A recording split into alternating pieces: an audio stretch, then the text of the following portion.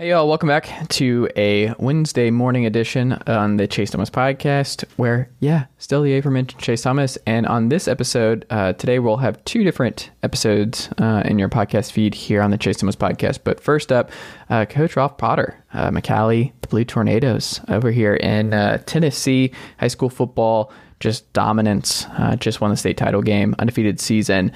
We talk about the season, the hardest stretch of the season, his favorite moments, his MVPs on the team, coaching defense and offense, and today's football climate, what he likes to do in the offseason, likes to read, his favorite food, things like that, but also what's to come for his coaching career and his coaching dominance at the high school level here in the state of Tennessee. That what makes McCallie a special place to coach, and looking forward to next year with some big time matchups out of the state. So all that and more with Coach Ralph Potter on this podcast, on this edition of the podcast. Don't forget, folks, you can also watch it.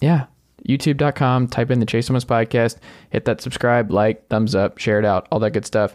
And if you are an Apple Podcast or Spotify listener here on the Chase Thomas podcast, I would greatly appreciate it if you would leave this show a 5-star rating and a review on Apple Podcasts, Spotify, or however you get your podcasts.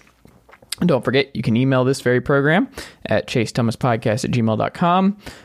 You can also go check out the daily newsletter, sportsrenaissanceman.substack.com. Sports Renaissance Man, it's me. And then, of course, check out the homepage, chasethomaspodcast.com.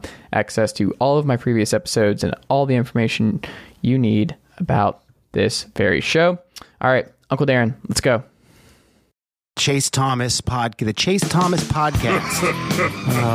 My nephew needs me to record. See, I already hate it. I hate it. All right, we're back here on a special edition of the Chase Thomas podcast where I am now joined by Coach Ralph Potter, McCallie High School. Coach, how are you doing? I'm doing fine. How are you doing? Very good, man. Very good. I am excited to talk to you this evening. We have a lot to cover, but your team, you haven't lost in a while. Have you forgotten what it's like to lose? Do you have to remind yourself? Do you want to remind yourself what losing feels like? No, you don't ever forget what, you always remember your losses. Mm-hmm. So no, we haven't forgotten at all. Was this about what you expected? I mean, I know like coaches go into every year and they're just like, you want to win every game, but every year to year, you get a feel for your roster. You do the summer workouts, you do your installs, and you look at your schedule and you look around the league and your region and where everything's going to be. But did you, like before the 2021 season, were you thinking, man, this group's special and we should be able to run the gauntlet and put together an undefeated season? When we got them all together in camp, we could tell that we were going to be pretty good. And, at that point, that you actually usually have more pressure, or you feel more pressure in that kind of year when you feel like you've got a really good chance at it. But we kind of felt like it would be all right. What this is so one of the things I thought was so interesting because of how difficult everything was in 2020 with COVID protocols and every school doing like different stuff. Some counties were doing different things and losing summer practice and then just being forced to just do installs on the fly. And a lot of people were not able to put in what they wanted to put in 2020. Were you able to put in a lot of what you wanted to do in 2021? Was it a pretty normal season? Were you pretty pleased with the difference between 2020 and 2021?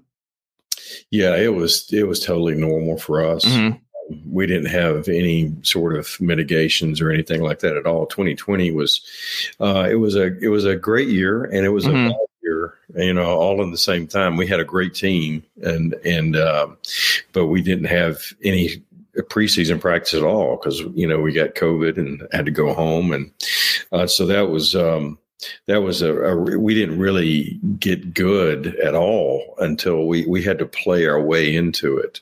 Mm-hmm. It was probably like week 3, week 4 before we really started to click, and then we got hurt a lot and then had to come back from that. 21 was a really normal feeling year for us. We had the crowds back. All our schedules were back. We weren't having to do all the protocols, in terms of masking and of making sure, taking temperatures and all that sort of thing. So, we were happy to see the fans in the stands, things like that. What, so now that it's been the end of the 2021 season and you have the undefeated season, is there, you've told me, and a lot of coaches say this, and I do believe this, in terms of just like you remember the losses more than you did the wins, those stick with you more. But is there anything specific that now that we're in March now, and you've had a couple months to reflect and think back about the 2021 season, is there still something that stands out to you? Is there a game, a moment? Do you still reflect on anything from the 2021 season that sticks out a lot to you? We were probably the most dominant team that we've had. But there were two moments in particular that, we really almost lost it. And one was at Montgomery Bell Academy. We never, in all the years I've been at McCallie, we've never actually won at Montgomery Bell Academy.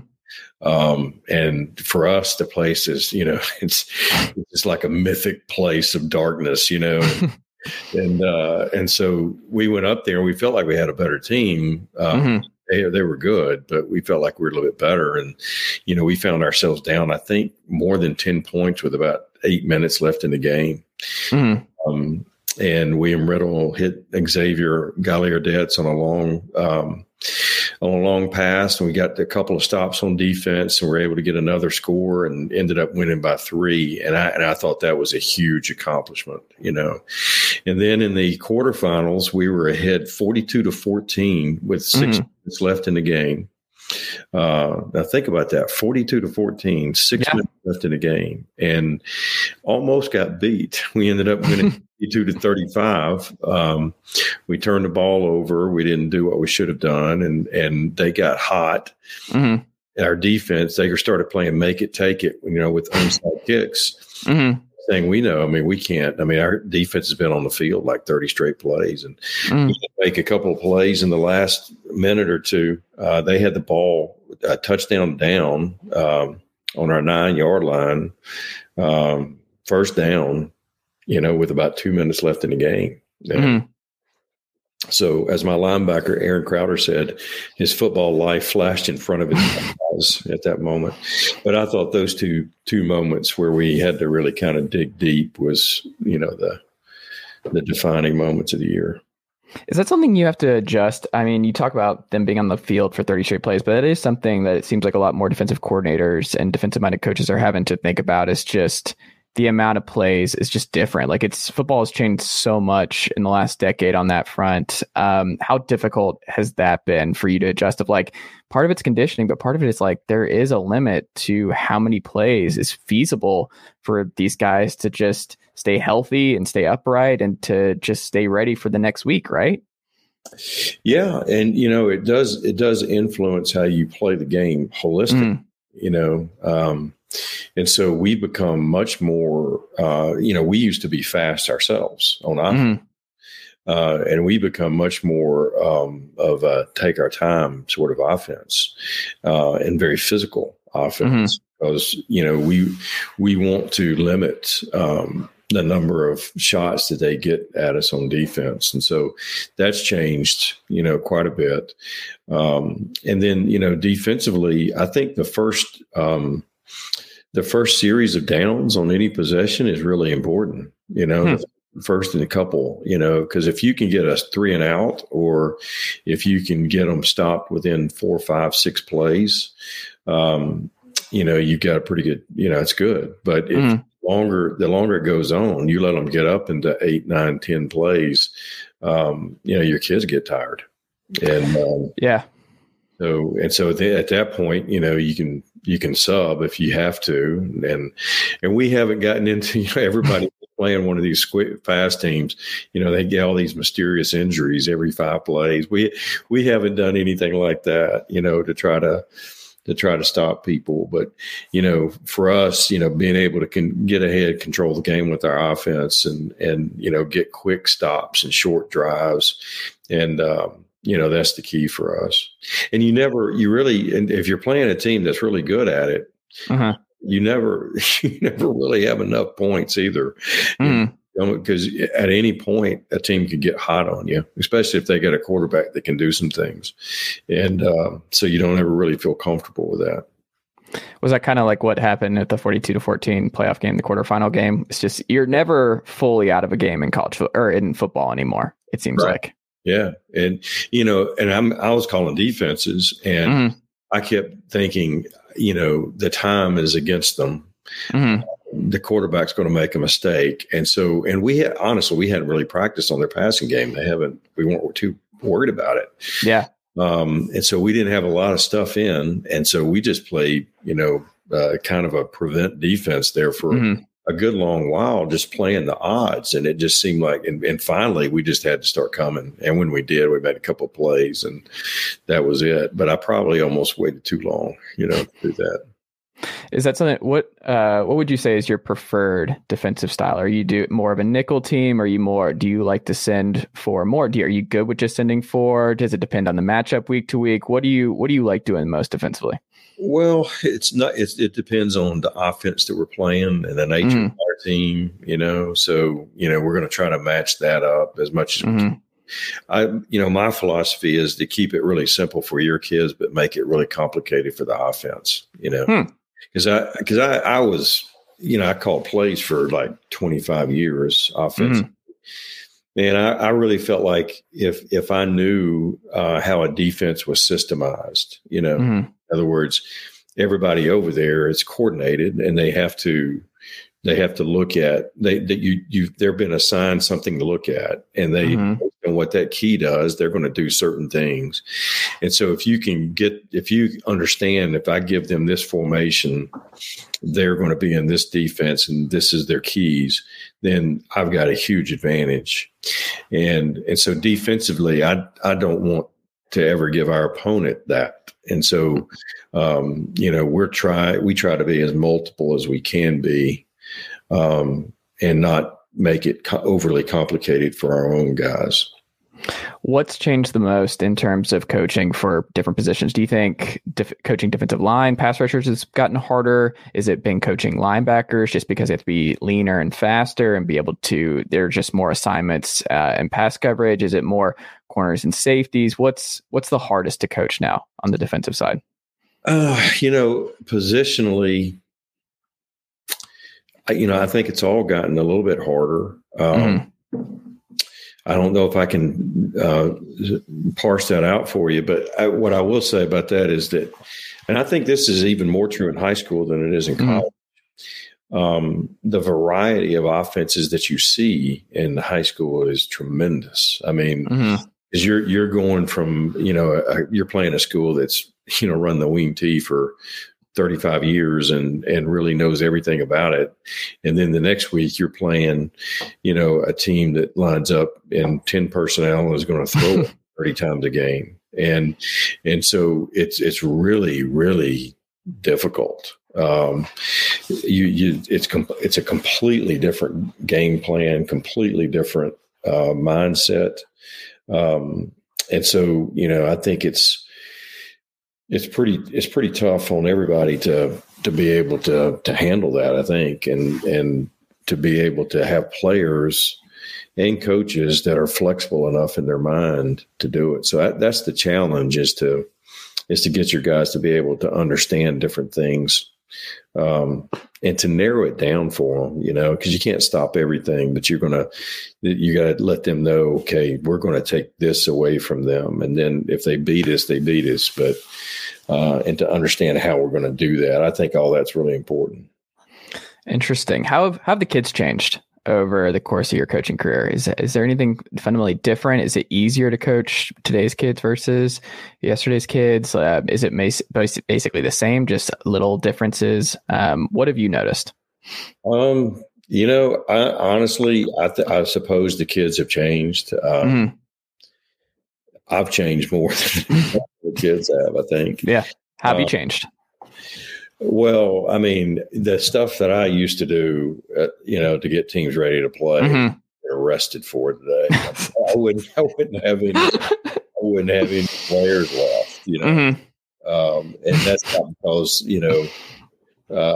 I was a better coach then. It was because I didn't, you're just young and sort of foolhardy, and you're going to try to make people do certain things. And it's, so hopefully you get a little bit older and you get smarter, you get wiser, and you've seen more stuff, and you're more confident in your own self, and as you get older, you learn you become more integrated yourself as a person, so you're not, sometimes a young coach's ego gets wrapped up in it. And anytime you're coaching to protect your own ego, it's not good, and so as you get older, hopefully you get over that a little bit, and you start coaching for the kid and not being in it for, your own satisfaction. What do other coaches, I'm sure you talk to other coaches a lot, what do they tell you is like the biggest pain in the ass about playing your team year over year? What do they hate most about playing you guys? I don't know. They don't share that with me. What would you guess? Well, when teams play us recently, they've just said, well, you've got some really good players, and we do. Good players and some good coaches, and so we're going to be really prepared. What I would like them to say is that our guys are really well prepared and they play really hard. What was your favorite moment from the 2021 season? Well, probably when we won the state championship, and when you go through that kind of game and you see the excitement that the kids have, and they're appreciative, and that makes it worthwhile. What was running through your mind? Because like in the state title game, I mean, your defenses only gave up 14 points in the final 2 weeks of the season. So both games were, even though what we said with the quarterfinals, that never any game is not technically over. You did probably have a good idea early on in that game where you're like, oh, we're going to be state champions. Like this is probably happening. Where did your mind go? What were you thinking about? Well, honestly, that didn't happen until we scored our last touchdown. Okay. I really didn't think that. And when we got the last one, I thought, okay, we're probably okay. But as soon as you have the thought, you drive it out of your mind, because you just can't afford to think that way. How much did you allow yourself to enjoy the championship before you're like, all right, let's shift the focus to next year? Well, you got to operate on 2 different tracks. Okay. What do you mean by that? Well, I'm still enjoying it, Okay. It's fun, it's fun to see the excitement of the school and the people. There's a deep satisfaction that I have, after accomplishing what we did, and 3 times straight, and it was in our town. I mean, that's about as good as it gets. And yeah. And so, but on the other hand, I mean, the next day I was doing stuff, and so for the next 2 months, it was really, really, really busy, but since then it's calmed down a little bit, so I'm trying to conserve a little bit of energy right now. But there you go. What was the hardest stretch? What would you say was the hardest stretch of the season last year? The hardest stretch of the season. Well, I would say probably to us, it's really always the middle part of the season. Because kids start to get a little bit tired, but they can't see the end. And we always have Baylor in there. Yeah. And, that's a real stressful thing. I'm glad it's over every year. And but yeah, that's a whole season in itself. Interesting. So this isn't, I don't know if you'll answer this, but not to prop up any one kid in particular, but did you have one guy who you would cite as like, yeah, this was our MVP of the season? Like if I had to point to one guy who was the biggest leader, the most important player for our team in 2021. Can you give me three? Yeah, you can give me three. Yeah. Well, one of them was William Riddle. Mm-hmm. Who just a great worker and a great leader, and really led our offense and just very well respected. The other one was Aaron Crowder, and Aaron was our middle linebacker for 3 years, and we're going to miss him terribly because he was a culture definer. You know, he literally this past year he was like a coach. He would get on the kids, you know, almost to really. The point you go like, Aaron, you better. You know, but you know, Aaron set the tone in practice. You know, he made sure guys were getting where they were supposed to be. If I had an issue with a player, you know, Aaron would be the first guy I'd go to and say, you know, what do you think here? And so he's just you know, tremendously mature young man and really great football player, and you know, leaving with really as a central figure on the defense for 3 years. And he's got 3 state championships, so that's pretty impressive. So you're not going to get a COVID year for him. You're not going to get one of those extra COVID years that you can't do that. No. Bring him back against in an assumed name or something like that. But and then the other one was John Cole McAdams, and John was he was our strong safety this year, and only got to play really this year. He started as a junior as a corner, started out that way, and just got toasted and had a bad year, and really was so proud of him because he fought back from all that adversity. And he was, if Aaron was the daddy, John was the mama. John was the guy who was always encouraging, and he was always there. Hyper conscientious. This is the guy who really, I mean, he had a good, healthy fear of losing. You know, I mean, and that's a great motivator. And so he made sure that every stone was unturned, and you know, it was really good for him. It was really good to see him emerge and be that kind of leader. Do you already have some names in mind for next year? Who's going to take that mantle? How does that go? Like, do they talk to him? Yeah. Somebody was asking me about that today, and because they were asking who our 17 was. You know, 17 is a big deal for us. You know, it's we give to 17 before the season to the guy that's going to be that guy. It's like 12 for Parkview with Jeff Rancourt's number back in the day. Yeah.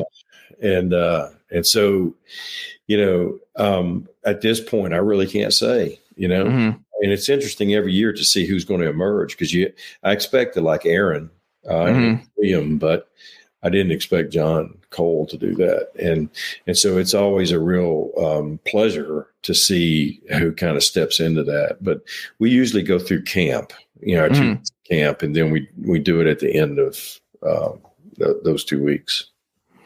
What did you think of Calhoun? Coach Clay Stevenson listens to this podcast, so he's going to be interested to hear what your thoughts are on this. Well, Calhoun's got a great program. You know? And they had some really good players. And, you know, we did well against them both years. And, but we really enjoyed the game. I mean, going down to Calhoun this past year was an experience, you know. It's like they got the football stadium is like inside this little village, you know. And so it was you know, we really felt like that was a great opponent for us to play. And, you know, we really feel like that, you know, when we beat them, it was something that was really special. Yeah. What is your favorite part about the off season? What do you enjoy most? Well, what do I enjoy the off season? You know, just trying to relax and get away from it a little bit, you know, and are you good at that? Recharge. Yeah, I'm better at it now than I used to be. Okay. Golf, fishing, hunting. What are your hobbies? Yeah. I play a little golf. I'm a jogger. I do a lot of running, stuff like that. Okay.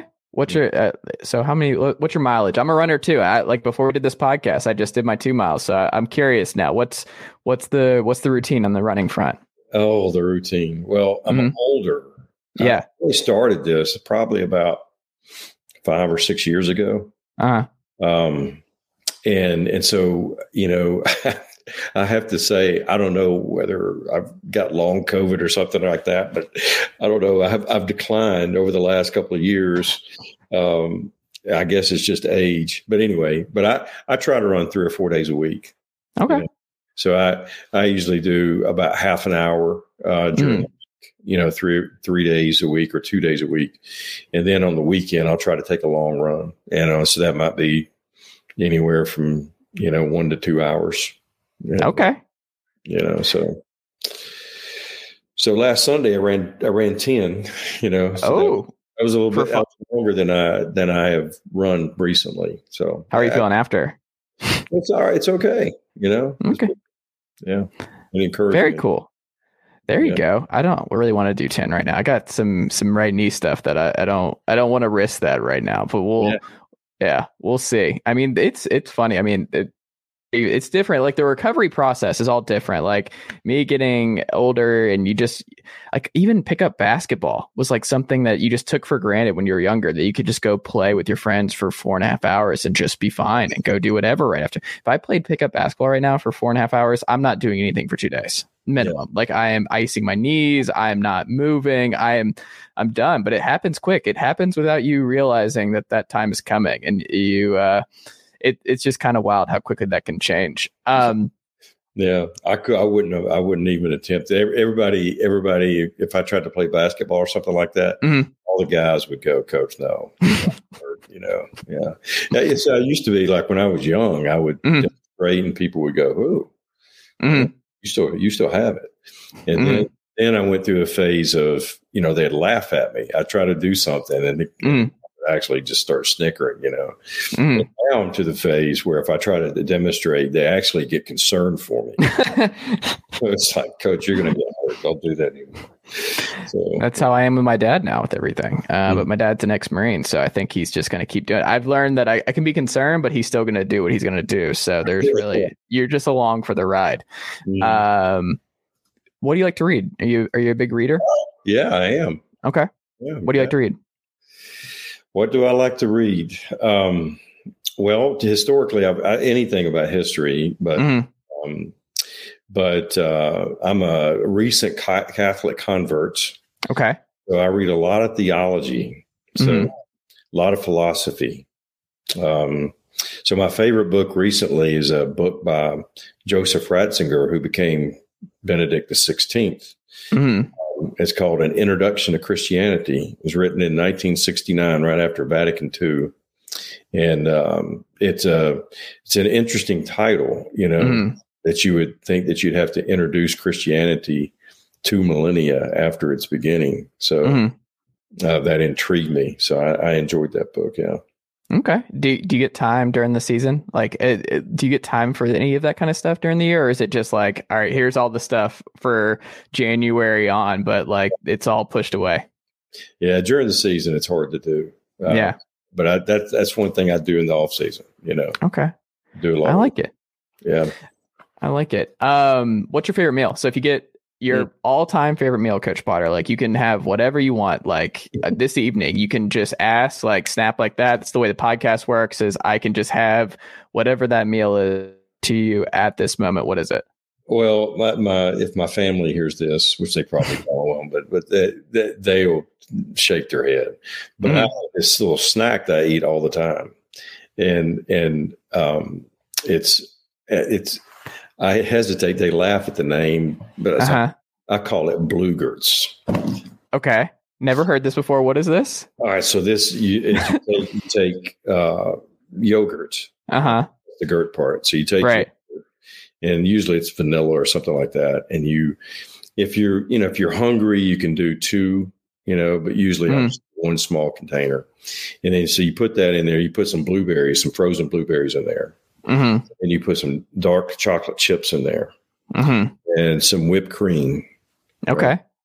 And there you go, Bluegerts. And it's actually really good. I mean, I bet you that's amazing. That sounds really good. When you get old like me, I mean, but that's got protein. Dark chocolate's good for you. You got fruit. I mean, it's a miracle food, blueberries. And so you can't really beat it, And so, yeah, I mean, if I went to the store to buy something anything, if like I wasn't married and it was just me, 90% of it would probably be yogurt, So we're looking at a very different Coach Potter if you're not married right now. Like that's the saving grace from you just not being just a marriage saves me from a life of monotony. Yeah. That's funny. I'm a creature of routine, man. I am too, though. Creature routine, there's nothing wrong with being a creature routine. It keeps you going, and there is something, I've always said there's something beautiful in the monotony and just doing that routine and just having it. There's comfort there. There's comfort in having the routine, and there's understanding, and it's good for anxiety for me. Like, that's just one of those things that just routine's good. Yeah. And well, you don't have to think about it. Correct. So your mind can go to and be placed on things that are more important. Yes. Right. And what you're going to eat for dinner.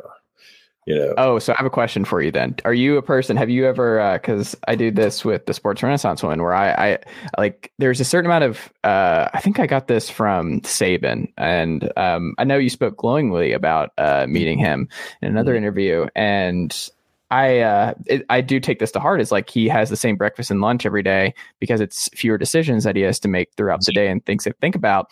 And sometimes by the end of the night with the Sports Renaissance woman, I'm like, I'm out of decisions. Like, I'm out. I can't answer anymore. Like, I'm out. I love you, but this is it. Like, I can't do anymore. I'm just, there's a certain number that you can do a day, and you're like, I just can't. This is why routine is so important, because you wouldn't think decision making would exhaust a person, but it really, there's only so many that you can have when you start your day early. There's only so many.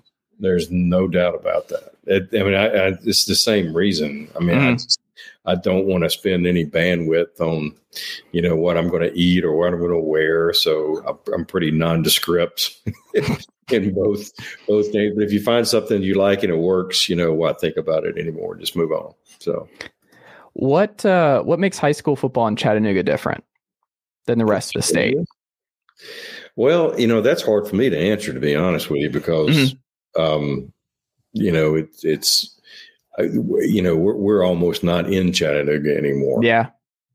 It's been years since we've really played anybody in here. I mean, we're just almost totally separate. What would you put yourself in then?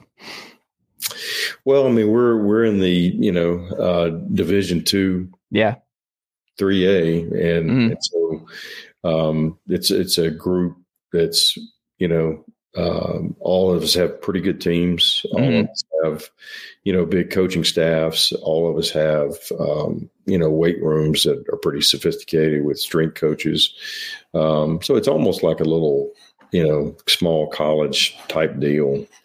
And so it's just, and it's not really fair. I mean, it's not fair there are certain public schools that can do it, but for most folks, I respect the heck out of the job they're doing at places where they've got to line the field off, and they're the strength coach and they're the trainer, and they've got to order the equipment and make sure everybody gets equipment and stuff like that. I mean, those people are salt of the earth as far as I'm concerned, but we don't, and guys in our league, I mean, we're just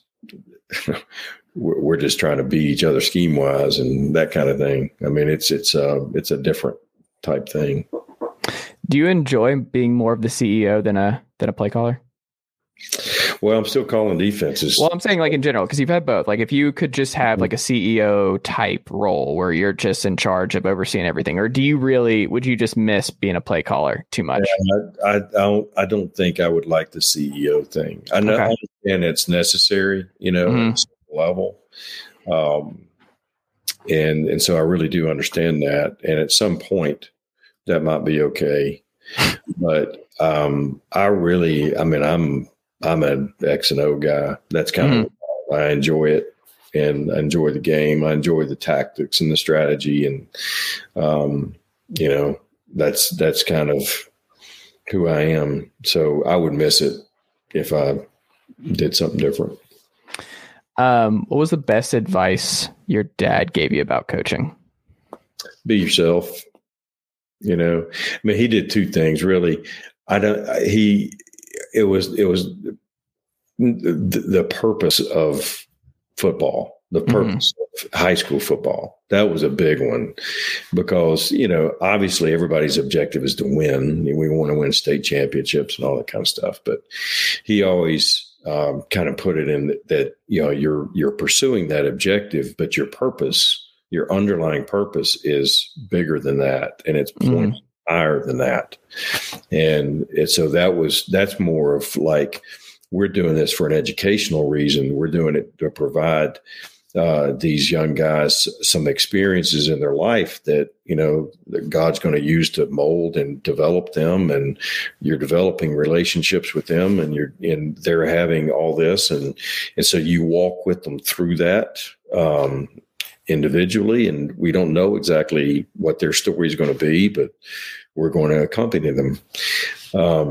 And so that's the first thing that he taught me. And then the second thing is, just be yourself, because you can try to be somebody else and you try to imitate somebody else, but, you can only fight against the grain of your own personality for so long, and then it's not going to work. And so whatever you do, it has to come from within you.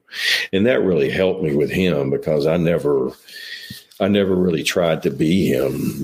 I never tried to imitate any, the things that he was doing, offense or defense or, and obviously I took with me a lot of how he handled people and handled the teams, but I never consciously said, what would Pete do in this situation?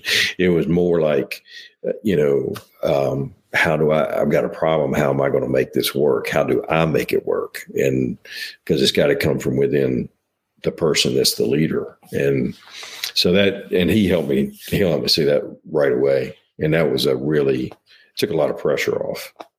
Was it hard though? Because they saw your last name and they just assumed it would be a certain way and you had to kind of like prove yourself in a different kind of way early on?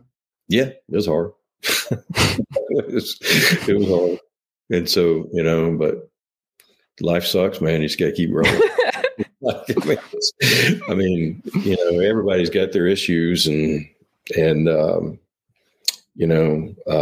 yeah, it was hard. Do you know how long you want to do this?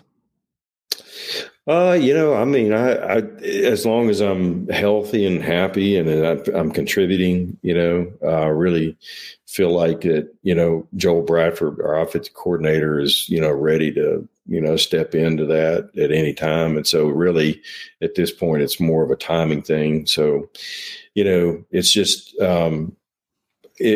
more of, when I feel like the time is right. And so that it could be I've always operated honestly on a 1-year mindset, It could be anywhere between, a couple years to another, I'm 50, I'll be 59 in June. So it could be another, 5 or 6, 7 years. I'm not sure I want to be one of the guys who, dies in harness. My dad was that kind of guy, he didn't mean to be, but he was really looking forward to sort of not doing it and, got sick, got cancer when he was 61 and died when he was 64. And so, I'm approaching that age. So that gives you a little pause, so that all that stuff just, goes through your mind. And, on one hand, you kind of want to let another generation come through. On another hand, you don't want to leave too early because, I'm probably doing better now than I ever have. And, so I don't want to, deprive that, or not let people have that. So I don't know. It's a little complicated thing. But I do it. This will be like my 29th year to be a head coach. And I can honestly tell you, I do it on a year by year basis. You've been coaching for almost the entirety of my life. Not trying to date you, Coach Potter, but there you go. There you go. Yeah. Yeah. It is interesting. The coaching profession, I think what we're going to see, and you're seeing this trickle down from the NFL level down to the high school level, is that you're asked to do a lot more based on the coaches I've talked to. Is there's a lot more involved than what it was 20 years ago. And like social media complicates this significantly across the board. There's a lot more micromanaging. There's a lot more stuff that you have to put up with. And now I think there's like two avenues in coaching where it's like the Sean McVay, where you want to get in early, you want to win a ring, and then you feel comfortable walking away at 40, where you're like, I got my ring, I proved myself, and now I'm getting out of this. Like I think, and then you have the other side where it's like, I am comfortable. I did my time. I am comfortable year to year, and I'm older, like the Belichick, Andy Reid type thing, where I don't really let any of that faze me. I know who I am. I'm good. I'm having a blast. I don't really let the noise affect me. But there's not really that middle ground anymore. Like the 15-year coordinator who grinds and gets his shot at 52 and then does it for a couple, like that doesn't really exist. It just seems like you're either going to be the young hotshot Lincoln Riley and you get elevated really quick, or you're going to be they're going to go the Mac Brown route, where they're going to go, all right, let's bring in the CEO who knows and is comfortable in his own skin and will enjoy all the other stuff because they miss being a part of it. I don't know. Do you think there's any truth to that? Yeah, there could be. I mean, you've laid out a pretty good case for that right there. Yeah, I know that, you're right. You're very right when you say that there are more demands placed on you. I mean, it's even in high school, it's a lot more complicated job than it used to be, and it changes all the time. And I haven't talked to a coach who's like, you know what? Things are easier now. Like my job is a lot easier than it was 10 years ago. Haven't had that conversation yet. Yeah. I worry about it all, but I mean, the college game is the one that I think is really going to change a lot. And I haven't talked to too many college coaches that were just ecstatic. I think it's really, really tough. For sure. Because there's no czar, there's no CEO, there's no commissioner to do it. Every conference is doing their own thing, and every school can do their own thing. And with NIL, every university can do their own thing. And it's just, I will push back on some stuff when people complain about and how that will change the haves and the have-nots in college football, because that's always been the case. It will always be the case. That's not really changed. They just have a different kind of advantage. Like NIL was never going to be the difference maker between Mississippi State becoming the next Alabama. That was never going to be a thing. Starkville was always going to be Starkville, and there's nothing wrong with them. Like, it's great, but there's a reason that being number one in the nation with Dak years ago was like a one-time blip. Like, it's just hard. You don't have the resources. It's just unlikely that you're going to be able to put that together. But NIL is actually like something that could help smaller schools like Eastern Michigan, just being like, hey, I'm Charlie Batch and I went to Eastern Michigan. Here's $1.2 million for Caleb Williams to come here for a year. That can help you. Like, he didn't do it, but I mean, it's just another avenue. But I don't think that really changes. It's just more stuff to keep up with. Compliance is now just such a big thing. And there's no central authority figure who is just like, hey, we need to have this, like the transfer portal window. Like, you can just leave in the middle of the season now. Like, we saw that with Tennessee. Like, I'm here and guys just left in the middle of the season. Like, you can just walk out on your team now. And that's it, because there's no governing body to be like, hey, we should probably step in and like put a rule here where there's a transfer window. Like, the portal is good, but here's the time you can, and here's the time you can't. Like, that's just something you would think would be super easy. But if you talk to these college coaches, it's like, no, like, there's no one to do that, because you can't do that, because every conference does their own thing. And it's not like the NCAA can step in and just make these rules. I don't know. I agree with you. College is the most up in the air, but it's also just like, they saw this train coming. Like, there's no college coach who did not see this day coming 20 years from now. It's just, they never did anything. And then one day the dam broke and everything came out. They did not prepare at all. And now it's too late. The cat's out of the bag. And once it's too late, you can't go back. So I don't know. I'll still enjoy it, but it's a different world for sure. Yeah. And I think it's really going to change. It has to. So anyway, adapt. I mean, hey, it's adapt or die in sports, man. Well, the last thing I want to ask you, and we'll wrap up here, Coach. your school is a little bit different. Like it's a all day prep school for boys, and that's a different type of thing. So I wanted to get your perspective. What is the difference coaching in that environment? What would you say is the biggest difference in coaching at a high school like yours? Oh, it's just such a privilege, Mm-hmm. Really. And it's kind of what I was mentioning before. I mean, I've got a strength coach who has a staff. I've got a trainer, a full-time trainer who has a staff. I've got a guy that handles the equipment for me. I've got people that plan our trips. I mean, all I have to do is just deal with the boys and the coaches and prepare a team to play. And so, that's the biggest thing. And I don't take that for granted at all. And then, the other thing is, just the fact that, the kids are, for the most part, really bright. They're motivated and self-driven. And so if you can manage to get the culture where you want it, we've been able over the last 5 or 6 years, especially, to create a situation where the seniors that are coming up take control of that culture and they pass it down from one class to the next. And, when you get it in that situation, I tell our coaches after every year, I said, it's not broke. Don't fix it. Just keep it, and so we'll see how long it lasts, but it's just, you're dealing with some guys that are really highly motivated, and, that's a pleasure to do. Awesome. Well, there you go, Coach. How did the good folks support your program in the first? Is there anything you would like to plug or mention that folks in the Tennessee area can do to support the McCallie football program? Oh, well, go on YouTube and like all our videos. Mm-hmm. We have a bunch of those, and come see us, come watch us play. I mean, it's a pretty exciting brand of football. So, do you have another Georgia school on the calendar this fall? We're playing Woodward Academy. Okay. The second game of the year at Finley Stadium.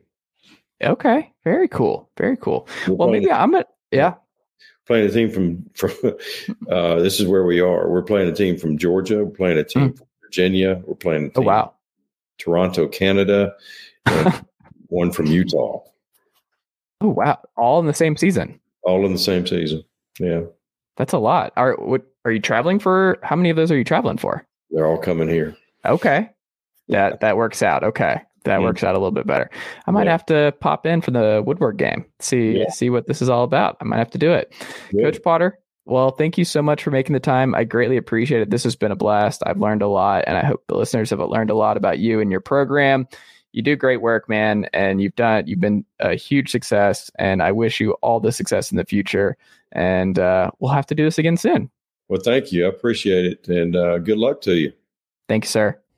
All right, that'll do it for this edition of the podcast with Coach Ralph Potter. Go support the McCallie program if you can, and keep up with their season, their team over there in East Tennessee as they look to replicate their undefeated season next year. We'll see.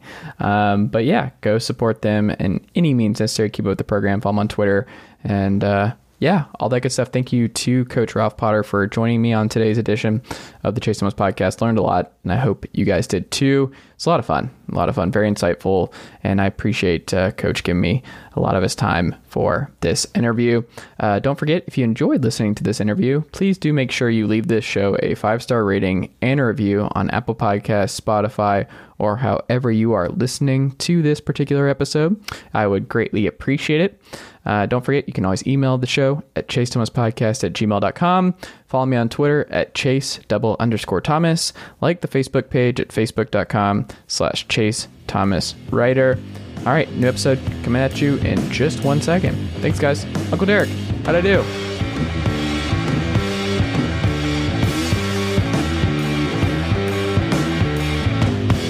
Nicely done, nephew. Chase Thomas Podcast. Hell yeah.